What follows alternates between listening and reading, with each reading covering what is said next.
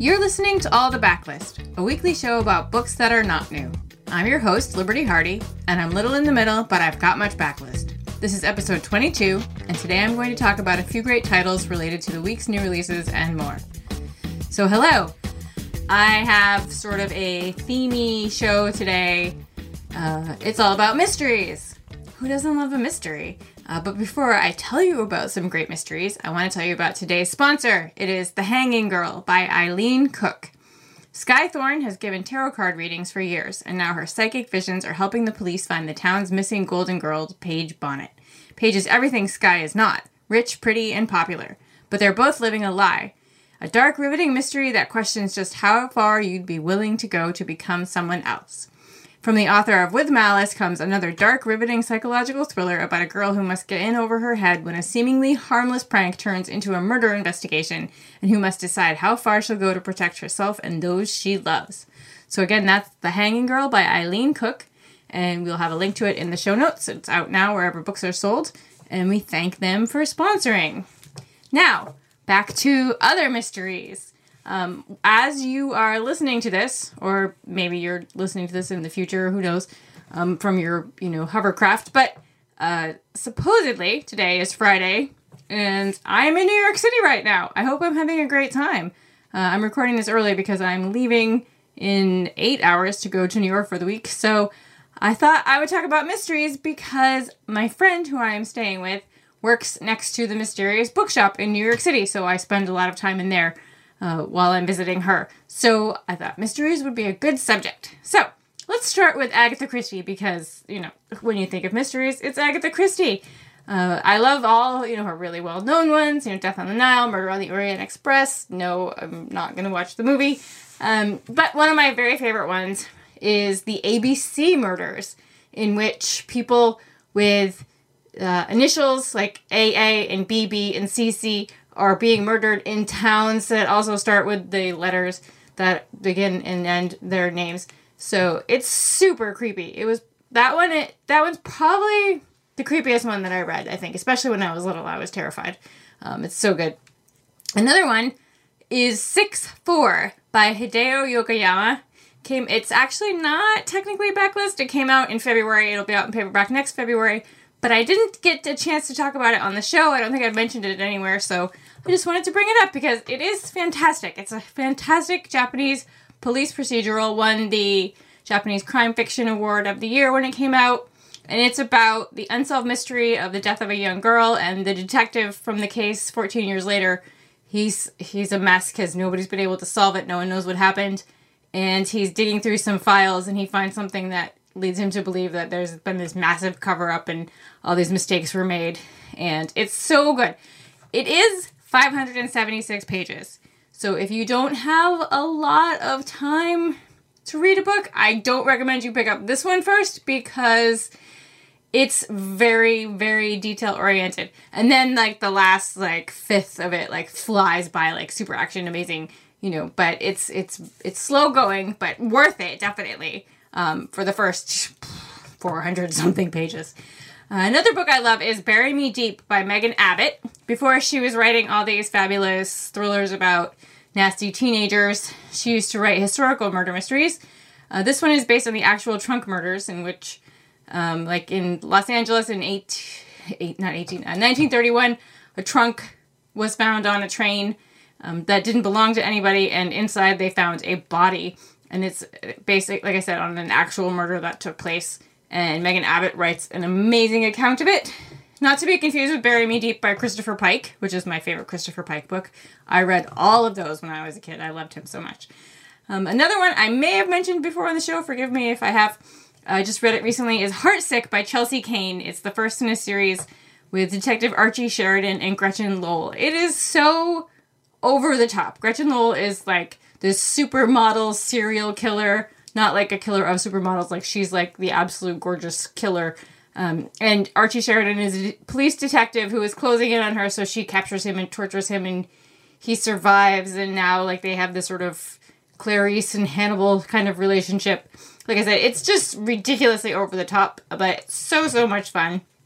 There's a study in Scarlet Women by Sherry Thomas, which is a Lady Sherlock story. about Charlotte Holmes, who must clear her father and sister of the suspicion of murder, and she starts practicing detection under the name Sherlock Holmes. There's this one I read like when it came out. I think it must be at least 20 years old now, and it has just stuck with me because it was so well done and so disturbing. It's called Under the Beetle's Cellar by Mary Willis Walker. It was her second book, I think. And it's about a school bus of children who are taken hostage by religious fanatics and held in their compound for 46 days. Like I said, really well done. It's really disturbing. And I can still remember almost everything about that book many, many years later. Another one I read a long time ago is The Ice House by Minette Walters. I read, I don't know why it is. I wish someone could explain to me why I like to read authors and then I sort of fall off. I read, I think, Minette Walters' first 6 books and then just somehow, and I enjoyed them, but haven't read any since then. But this is her first one, I believe. And it's about 3 women who live in a manor together. One of the women's husband disappeared 10 years ago and she's suspected of murdering him, but no one could prove anything. And then 10 years later, a body is discovered in the old ice house on their property. So everyone assumes it's, the missing husband. And there's a detective who is interviewing the women and we get to learn a lot about their backgrounds and what might have happened. And it's fantastic. I'm also excited because she has a book about the plague coming out next August called The Last Hours. I love a plague book, so looking forward to that. Another author I love, Sarah Waters. My favorite Sarah Waters book, actually. It's called Affinity. But I think I'm in the minority. I don't hear a lot of people mention this as their favorite, but this is my favorite one by her. It's about a woman named Margaret who visits a women's prison as part of her rehabilitation work. She's attempted suicide and she's doing all these things to try and get better and help other people. And she meets a woman named Selena, who is a spiritualist who's been imprisoned because the seance she was conducting has gone horribly wrong. And now an elderly woman is dead and a young girl is horribly traumatized. And Margaret gets to know Selena, and as she talks to her, she believes that Selena is actually innocent and can actually talk to ghosts, and that it's true. So it's Sarah Waters, so it's amazing. And another one, I just read this one recently, is Confessions by Kanae Minato, about a teacher who is seeking revenge on her former students after her 4-year-old daughter dies in an accident on the middle school playground. That one's super creepy, and I just read her newest one. I read her newest one recently, but before this was Penance, I think, which is also great. Another old one, I got some old ones today, is A Simple Plan by Scott Smith. You've probably seen the movie. This has to be at least 20 years old. About 2 brothers and their friend who are walking in the woods, and they find a crashed plane, a small single-engine plane. The pilot is dead, and in the plane is $4 million. So they construct a very simple plan that allows them to keep the money. But of course, they don't know where the money came from or if anyone is looking for it, and it brings a world of trouble into their lives. So, those are some great mysteries that I love. And for today's Dealer's Choice, I'm going to continue on the crime theme because I never get tired of talking about this book. It's The Executioner's Song by Norman Mailer. Norman Mailer, who is a garbage human, no doubt, just a horrible, awful person. However, this book is incredible. I won the Pulitzer when it came out. It's a fictionalization of Gary Gilmore's life. Gary Gilmore was executed in Utah. He murdered a store clerk. And this, I didn't even realize it was not nonfiction. When I read it, I was surprised. Halfway through, I was like, wait, it's incredible. It's so realistic. And it's also 1,100 pages. I think I read it in 2 days because I couldn't put it down. It's incredible. And building off that, one of the most amazing memoirs I've ever read is called Shot in the Heart. It's by Michael Gilmore. He was Gary Gilmore's much younger brother. And it's a heartbreaking memoir. What it's like to be related to somebody who's notorious for something so horrible. Because Gary Gilmore was very famous in the country. And it's just incredible. Because, what do you do if you're related to somebody who does something terrible?